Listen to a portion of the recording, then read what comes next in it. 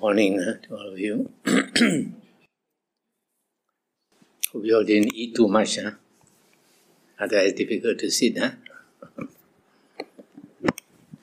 Okay, we're supposed to have a guided meditation this morning. And tomorrow I think there's a talk about meditation. So today just talk about the practical aspect so that you can meditate. Firstly, the first thing is posture. Posture is very important. You have to sit with your spine straight. And to do that, it is easier if you sit a bit higher with a cushion behind you. Without a cushion also can. Some people can. And then there is the full lotus where you cross both your legs. There's the half lotus where you cross one leg. But this is more for people who are slim with long legs. Easier to cross. If you are not slim with long legs, then you can do the Burmese posture where your two legs are in front of you like that. And then for some people with fat legs, they have to sit on the stool. Geisha style. You sit on the stool, your two legs behind, underneath the bangku, the stool. Or if you have a big fat zafu that I have, you can sit on it and then your two legs at the back, facing the back at the side. If you don't sit with your spine straight, because it's easy to relax. When you relax, then you tend to go forward, tend to bend. But if you do that for long, you might get a pain in your spine. That's why it's good to sit straight. The other thing is, don't sit on a cold floor, because you sit on a cold floor, especially if you are past 50 years old, then the cold gets into your spine. It's not good. The Buddha himself practiced anapanasati. Nowadays there are many types of meditation, and they claim those are the Buddha's methods.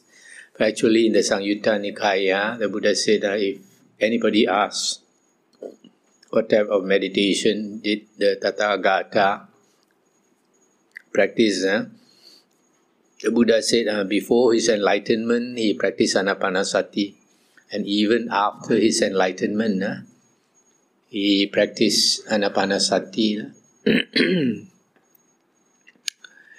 And in the suttas, anapanasati is supposed to fulfill the 4 satipatthana, provided you practice unremitting mindfulness. Unremitting mindfulness on one object. Intense mindfulness on one object. That is the meaning of satipatthana. So nowadays,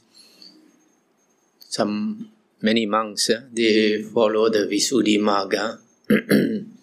But you must remember the Visuddhimagga was written 900 years after the Buddha's passing away. It's not very accurate. So in the Visuddhimagga, it is taught that you should concentrate on one point. Usually they say the tip of the nose, tip of the nose or your upper lip. But that is not the Buddha's instructions. The Buddha's instructions is to be mindful of your breath. And in the Sutta, Anapanasati Sutta, Buddha also said you have to be mindful of the body. So many monks interpret the body to be the breath body. this is not only the breath body, it should be the whole body. Because if you are not aware of your whole body, and you keep on watching your breath, and then when your samadhi increases, then you become unaware of the body. When I started, when I practiced Anapanasati in the early years also, that's what happened. You're not aware of the body. Then I discovered in the suttas that the Buddha said, when you attain the first jhana, there are 5 jhana factors. Vitakka, vichara, piti, sukha, and ekagata. Vitakka and vichara is the 2 tools you use in meditation. Vitakka means thought directed. Vichara means thought sustained. That means thought directed means you direct it on your breath. You watch your breath. Breath go in, go out, go in, go out. After a while, it is natural for the mindfulness to run away.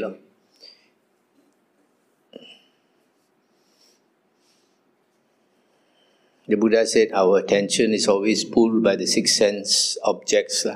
Sights, sounds, smells, taste, touch, and thoughts. So the Buddha also said this is Mara's playground. Mara is tempting us at these 6 sense doors.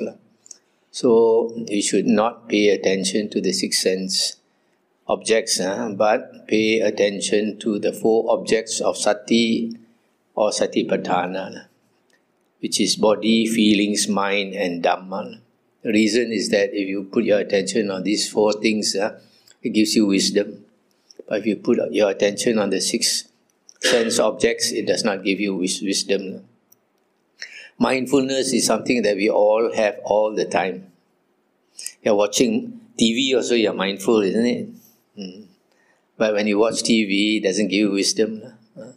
You watch football, it doesn't give you wisdom. So we have to remember to put our attention on these 4 objects. And the breath is one that we start with. So we should contemplate the breath as it comes in through your nostril, and you follow it down to your abdomen.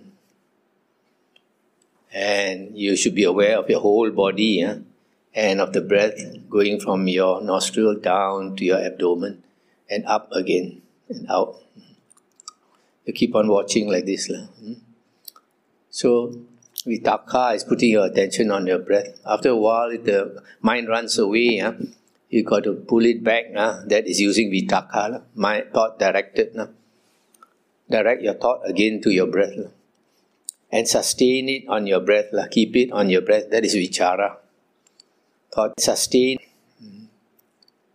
So if you have the good karma, good karma means you're a happy person. The Buddha said the condition for your mind to calm down is you have to be a happy person. Not filled with remorse. Some people have done a lot of wrong things, so they have a lot of remorse. The mind is always disturbed. So that kind of person find it very difficult to meditate. So if you have been keeping good karma, then you'll be a happy person. Then the mind settles down more easily. So if you can follow your breath all the way from the nostril down to your abdomen and out, slowly you can follow it longer and longer. So when you're able to follow it longer, the mind slowly becomes one-pointed, ekagata. It settles down on one object instead of being distracted to the 6 sense doors.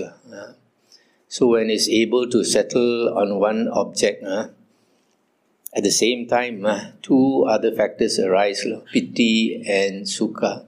Sukha, you can say, is bliss. Bliss wells up from within you. And because of that, you are delighted at the same time. But for a newcomer, for a beginner, when you get this experience, you are so delighted that you fall off the chair. fall out of samadhi, then you regret, So you must play it cool, as the Westerners say. So just keep your attention on your breathing, and don't allow it to run away. If it runs away, you bring it back. So if you are able to sustain your attention on the breath longer and longer, your samadhi increases in strength. Your mind increases in strength. But usually, for a beginner, your mind does not have muscle, does not have the strength.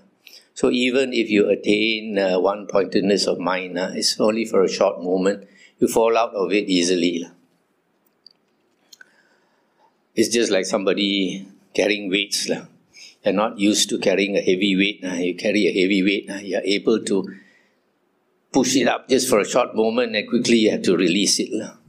So in the same way, if you attain even the first jhana, it's very easy to fall out of it.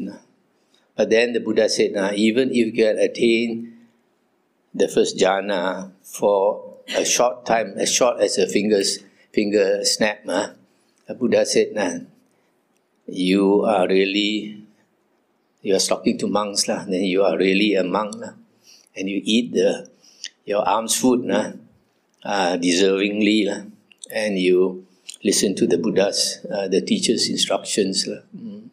So the Buddha praised the attainment of jhana even for one moment, because if you are able to attain these 5 jhana factors even for a short while, what happens is that the 5 hindrances are suppressed to a very low degree.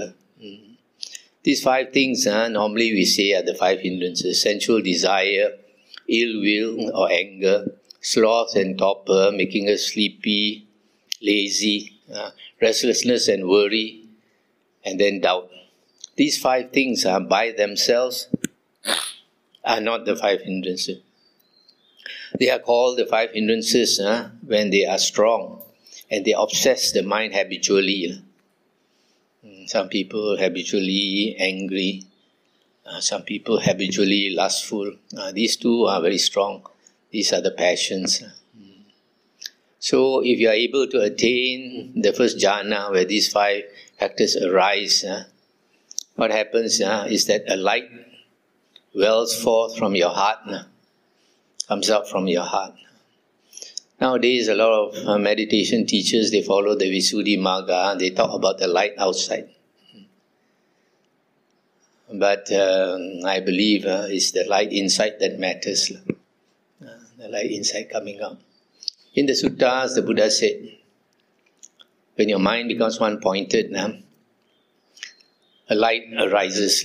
The Buddha mentioned light arises, although he did not say from where. It's because the light arises from your heart area. In Hinduism, they believe the mind is situated in the heart. So once that happens, your mind becomes one-pointed. You will find after that, 2 of these passions noticeably decrease. One is anger. If you have a lot of anger, if you are able to attain this one-pointedness of mind, after that you find your anger reduces a lot. Not only you see that people around you, your friends, your relatives also notice. The other one is lust. Lust is another habitual tendency of most people. We have lustful thoughts every day. But when we attain samadhi, it is reduced. It's not that you don't have, you still have, but it is reduced. It doesn't obsess your mind. So, that is actually the purpose of meditation. Because when you're able to make your mind one-pointed, you have control of your mind. Otherwise, you don't have control of our mind. Our normal mind is always going out through the six senses. And because of that, we have a very scattered mind. And because we have a very scattered mind, when you close your eyes in meditation or whenever you close your eyes, it's all dark. Yeah. But for the Arahant, when they close their eyes, it's still bright as day. Even at night or so, when they close their eyes, it's all bright. So we watch the breath from the nostril, going into the nostril, down to our abdomen, and up again. But after a while, you find it's very easy for your mind to run away. So you need some tricks to help you focus. One is to chant a word when the breath goes in, you chant a word. When the breath goes out, you chant another word. In Thailand, they like to say Bud Do. When the breath goes in, you chant Bud. And when the breath goes out, Do. Bud Do is basically Buddha. But you can also chant Lo Han. Chinese, the Arahant is Alohan or Lohan. The breath goes in, you say Lo. When the breath goes out, you say Han. So you do this. But sometimes, after a while, the mind still runs away. So, especially when you sit for a bit longer, the breath becomes finer and finer. Yeah. When the breath becomes finer and finer, you find it harder to notice. Yeah. So what you should do is to make it noticeable by pulling your breath, using a little bit of force. Pull your breath down to your abdomen. Force it to go down to your abdomen. Let your abdomen rise up a bit and then go out again. That is when your breath becomes not noticeable. If it is still noticeable, you don't need that effort. But when it becomes not so clear, then you make the effort to force it down to your abdomen and out again. So follow the whole breath. This is the way they practice in India. In India, it's called pranayama.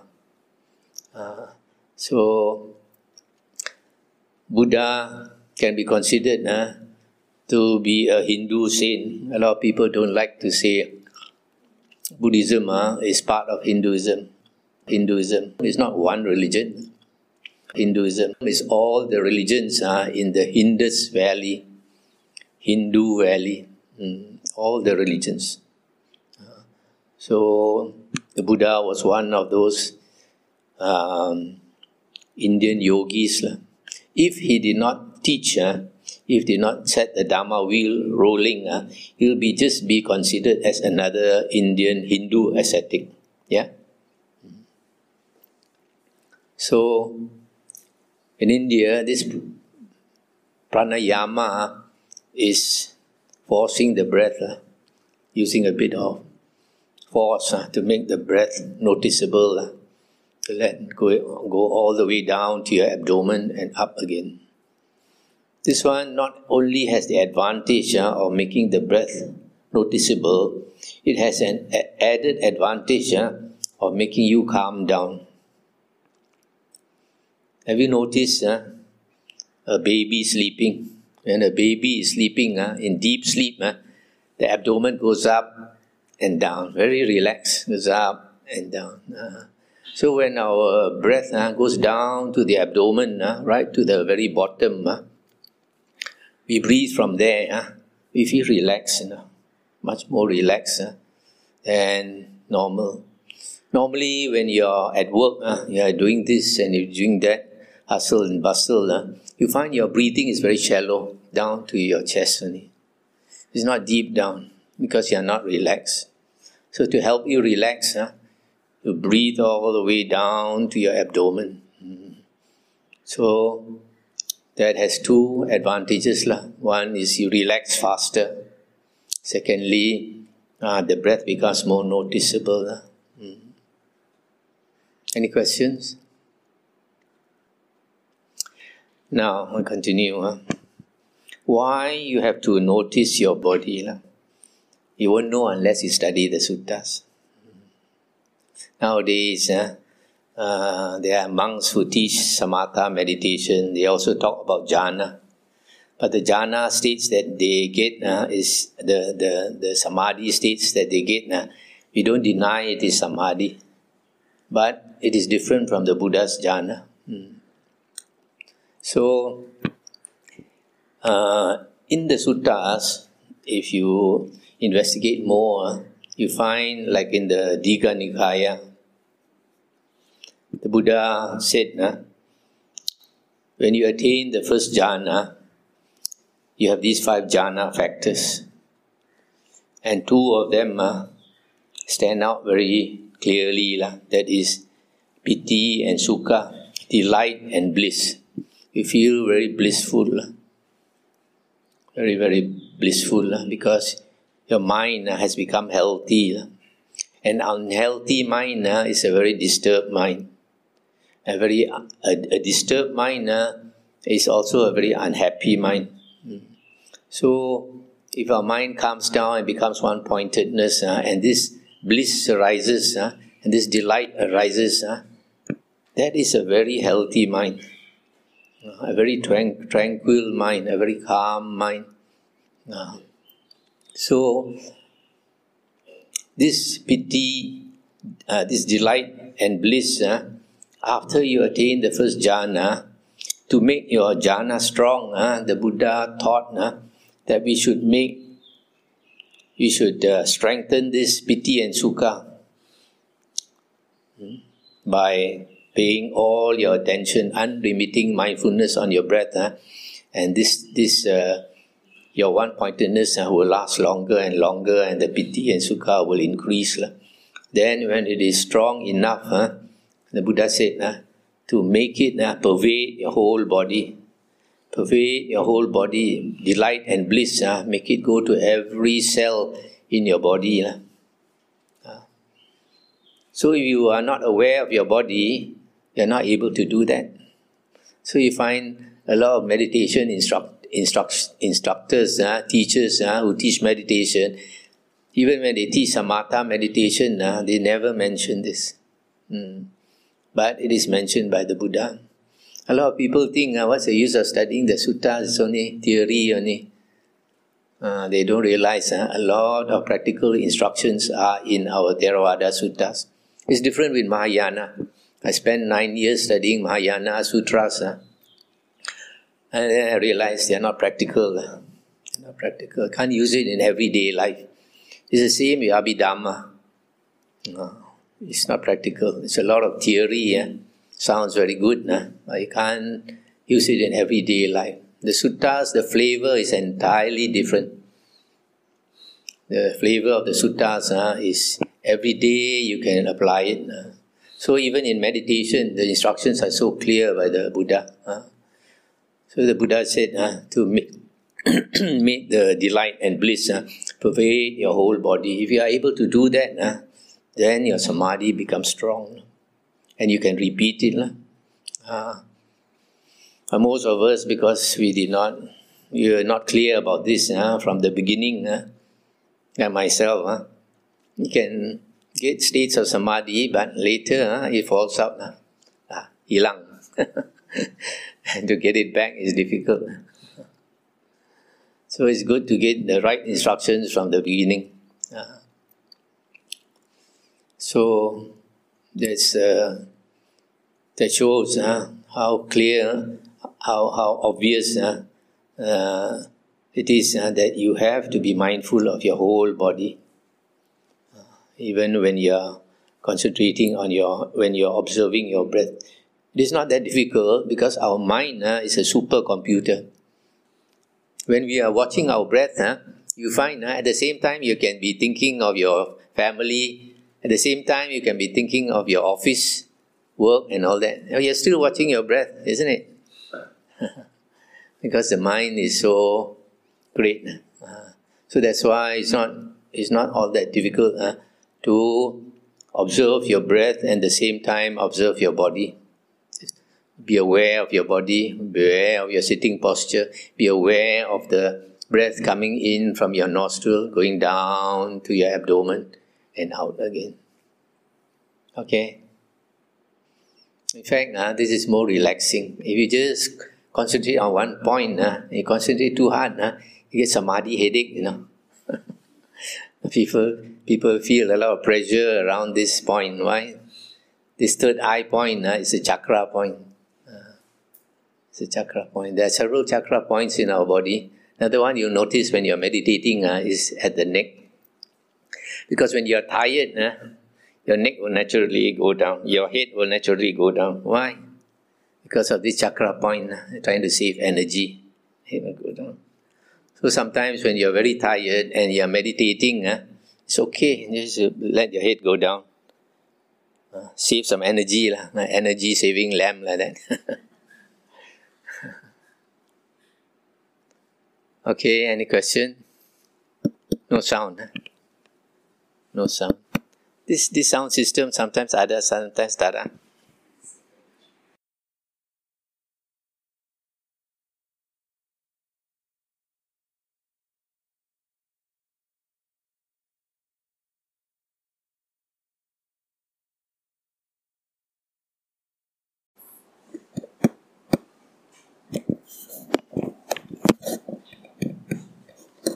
Okay, any other questions?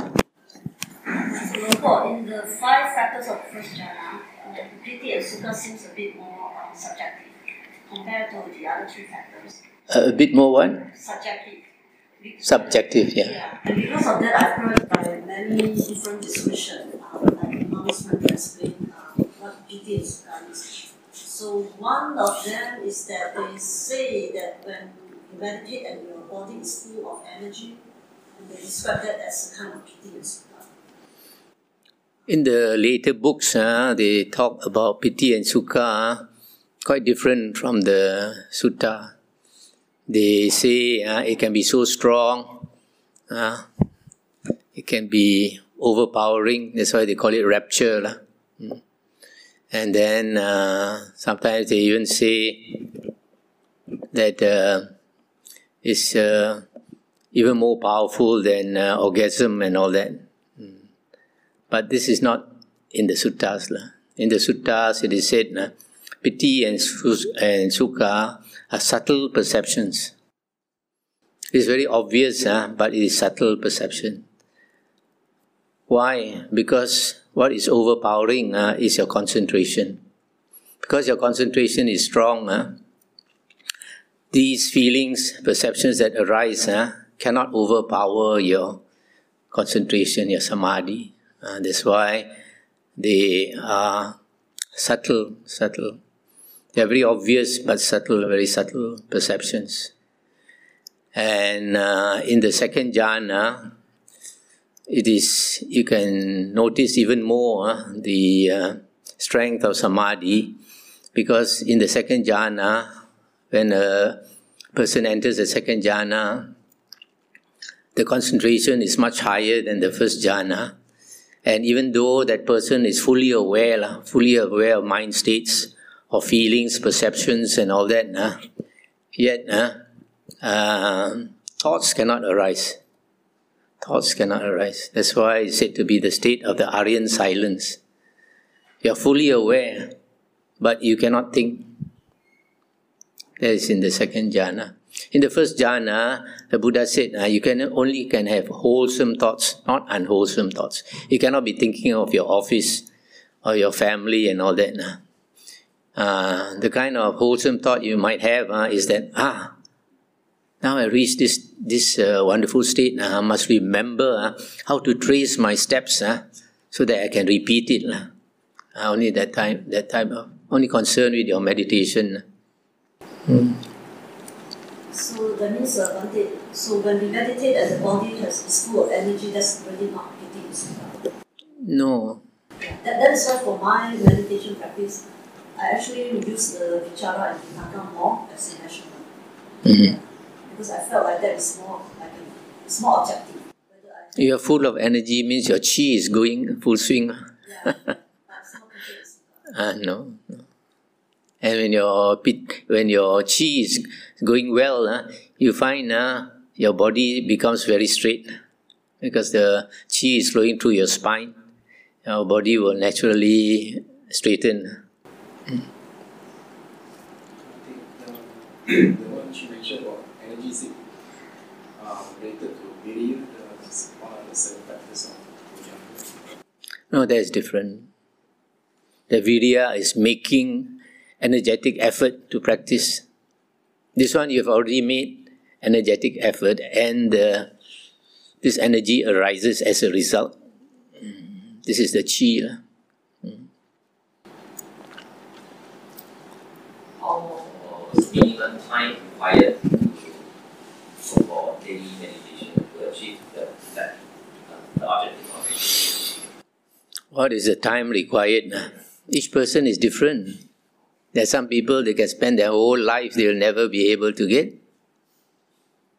Some people, because of past life, they sit down very fast, their mind calms down. A lot to do with your past life. Let's say I take every day 10 minutes to meditate. For every day, can I achieve the objective of meditation? There's no fixed time for your meditation. It's up to you. Many years ago, we had an old lady from Ipoh used to come once a week to our monastery to do dana with some other friends. So I encouraged her to meditate. So she started to meditate. Then she told me, I can only meditate 5 minutes a day. I said, never mind. Every day you must make it a habit when you wake up to meditate. So she did. After 2 years, she was able to sit for 1 hour. And then after that, she had cancer. She had cancer and passed away quite soon. And because of her meditation, she was able to remain calm. So meditation is quite useful. When a person is dying, whether you can calm your mind or not. If you are used to calming your mind, when you are about to pass away, your mind will go into your natural state, your natural frequency. If your natural frequency is peaceful, you will go into that peaceful state. So it doesn't matter how many minutes you can meditate, just keep at it. Don't expect results. The Buddha said, there was a hen sitting on 10 eggs, and every day wondering when the eggs will hatch. Very impatient when the eggs will hatch. But when she has sat long enough without making any wish, the eggs will hatch by themselves. So the Buddha said, if your eggs have not hatched, you have not done enough work. So don't be impatient. It has to take time.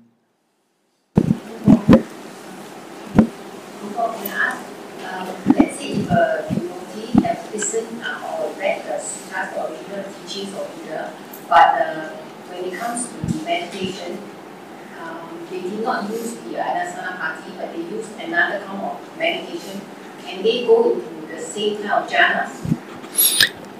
To go into jhana, you have to fix your attention on one object all the time. Not change your objects. The same object, different kind of meditation from Anapanasati, but with the knowledge of Buddha's suttas, is it not possible for the person to be able to go into? The two conditions. One is unremitting mindfulness on one object all the time. Second condition, if you follow the Buddha's jhana, you have to be aware of your body.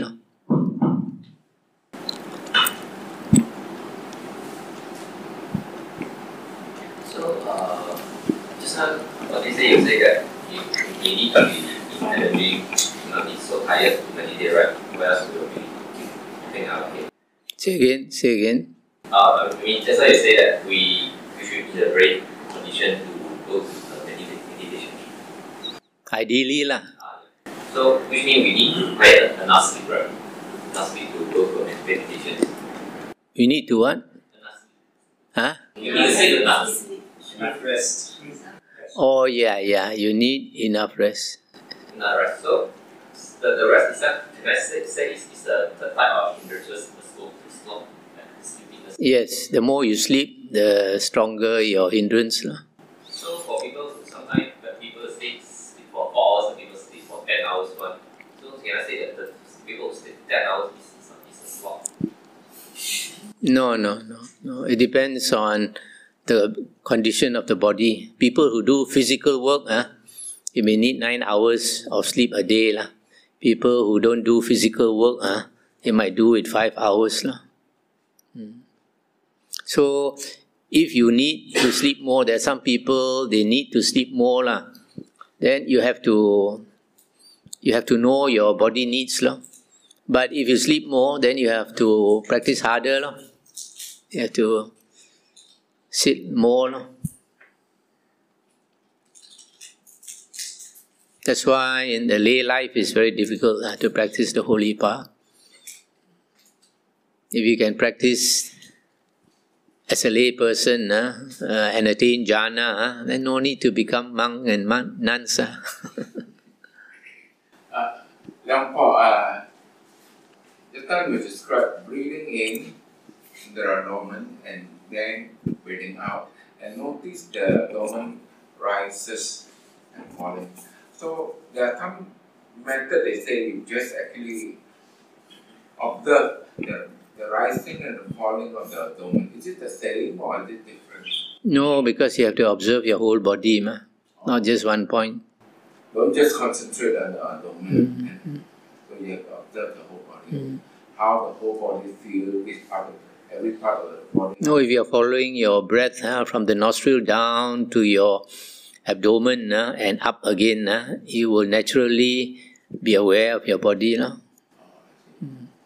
other question I have now is that in walking meditation, one part is the teacher walking slowly left and right. And the other part is that deliberately slow down the process, noticing the lifting, pushing, and dropping. And they believe that by doing that, when you do, after that, you do the sitting meditation, okay, you can get into the meditation mode easier and deeper. That technique, Buddha technique, and is it right to do that? This walking meditation, we use it when we can't sit so well. For example, after your meal, immediately after your meal, you try to sit, you find not so conducive. So people do walking meditation. Now, walking meditation, there are many types. Some people are aware of their feet movement. But at the Buddha's time, if they meditate on the breath, they watch the breath all the time. Whether they are sitting, or they are standing, or they are walking, or they are lying down, all the time on the breath. So if you walk and you observe your breath, to make yourself able to watch your breath when you are walking, it's good to coordinate your breathing with your step. When you breathe in, when you are breathing in, say you move your left foot. When you are breathing out, move your right foot. Breathing in, move your left foot. Breathing out, move your right foot. So in that case, it's easier to watch your breath when you are walking. That is the Buddha's method. Not the lifting, pushing forward, putting down, feel the pressure, feel the temperature, all this.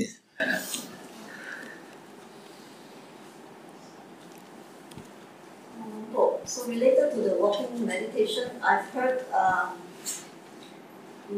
people say you can actually get the first jhana with walking meditation. Is it true or not? I don't believe so.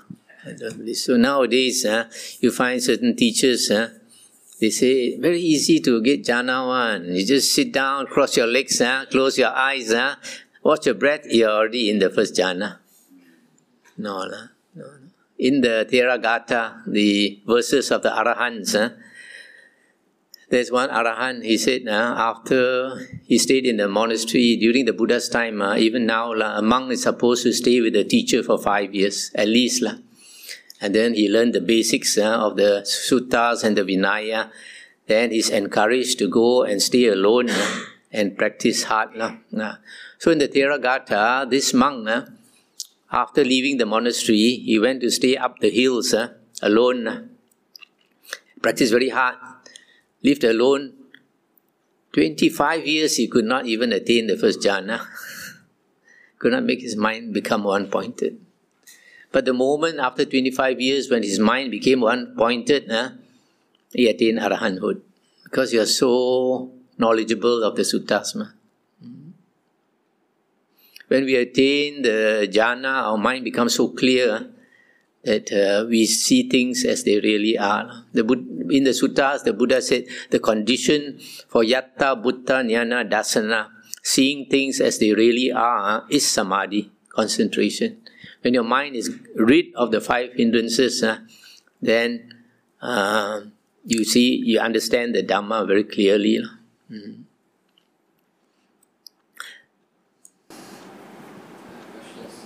So for this meditation is applicable to all the people, as some of Westerners, when they are Christians, they also practice meditation. Yes. So they always can achieve the so-called Krishna. Can. But they don't have the Dhamma. So they cannot become Arya. They don't have the Dhamma, they cannot become Arya. But a lot of people don't know, the early Christian fathers, they were meditators. Like Jesus Christ, I believe, was a meditator. It is said in the Bible, 40 days and 40 nights he lived in the desert without eating, just meditating. So he must have attained the 4 jhanas because Mara, whenever you attain the 4 jhanas, Mara is very scared that you become enlightened, become greater than him. So Mara, Satan, came to disturb Jesus, just like he disturbed the Buddha and the Arahants. So he brought Jesus up to a high mountain and he told Jesus that he can offer him, like he can turn the whole mountain into gold or something and offer to him. But Jesus was not tempted. So because Jesus had the 4 jhanas, he could walk on water. Walking on water is one of the psychic powers that the Buddha and the Arahants have. But the Buddha and the Arahants had much more. So there are yogis who attain the jhanas and some of them attain psychic powers. When they attain psychic powers and all that, their mind becomes very clear. But unfortunately, because they don't have a chance to hear the true Dhamma, the early suttas of the Buddha, then they cannot even become a Sotapanna, first lower stage of Aryahood also cannot get. Because the lower stage of Aryahood, in fact all Aryans must have right view. Right view is the understanding of the 4 noble truths. And the 2 conditions for the arising of right view is the voice of another, meaning a voice of another person teaching you the true Dhamma. The second condition is focused attention. When you are listening to the Dhamma, you must have focused attention. Because the sutta says when you listen to the Dhamma with focused attention, the 5 hindrances are eliminated for that moment. And the 7 bojjhanga, factors of enlightenment, are developed. So you have these conditions, when you listen to the Dhamma, you can get right view. So without listening to the Dhamma, nobody can become an Arya. That's why before the Buddha taught the Dhamma, you could not find Aryans in India or in the world, except for those from previous life. So once the Buddha started teaching the Dhamma, thousands of people became stream enterers. So the Dhamma is essential. That's why you notice the Buddha spent his whole life, 45 years, teaching the Dhamma. Buddha said he's worried about living beings, worried that we will fall into the three woeful planes. Out of great compassion, he's teaching the Dhamma almost every day. Did the Buddha teach meditation to lay people? No. That's why I generally I don't take the trouble to teach meditation, because lay people very hard to meditate. If you have the interest, come to the monastery, stay a few days at least. At home, very difficult to meditate. You have so many duties, so many worries, so many responsibilities to occupy your mind. That's why a lot of people don't know the Buddha didn't go around teaching meditation. Now everybody wants to teach meditation. Last question is it the Buddha posture is a right meditation posture?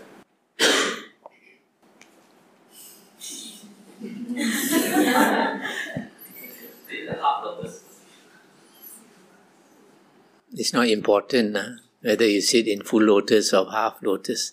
But it's mentioned in the suttas, when the Buddha is in the forest and he decides on a place to sit, he'll find some grass put on the ground and sit on the grass. So it's not so cold.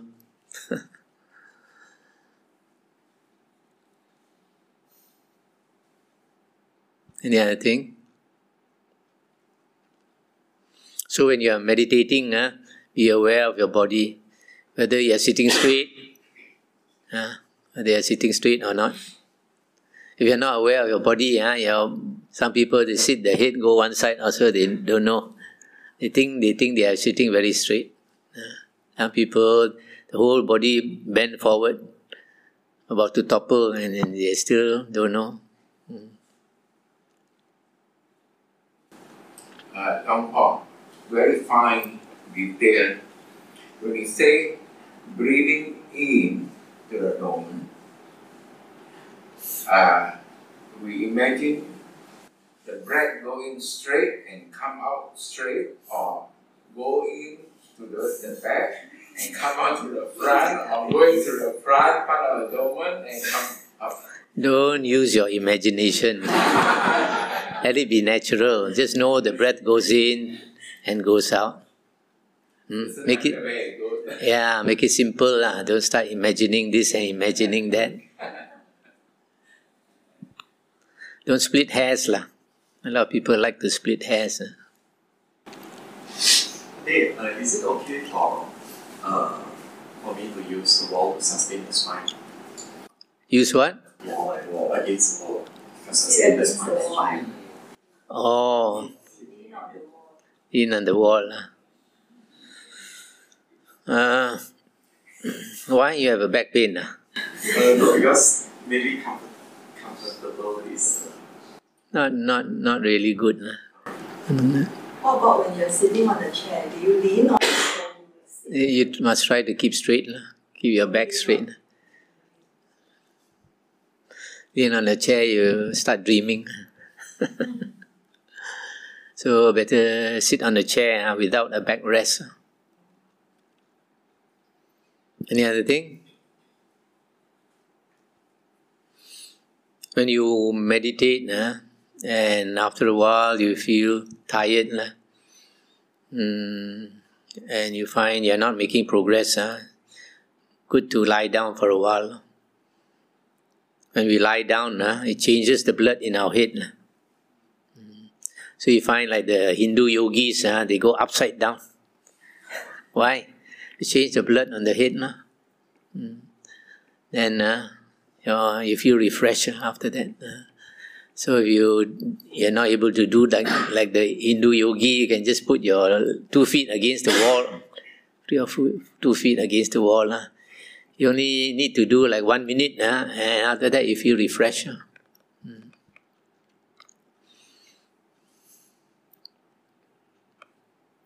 Any other thing?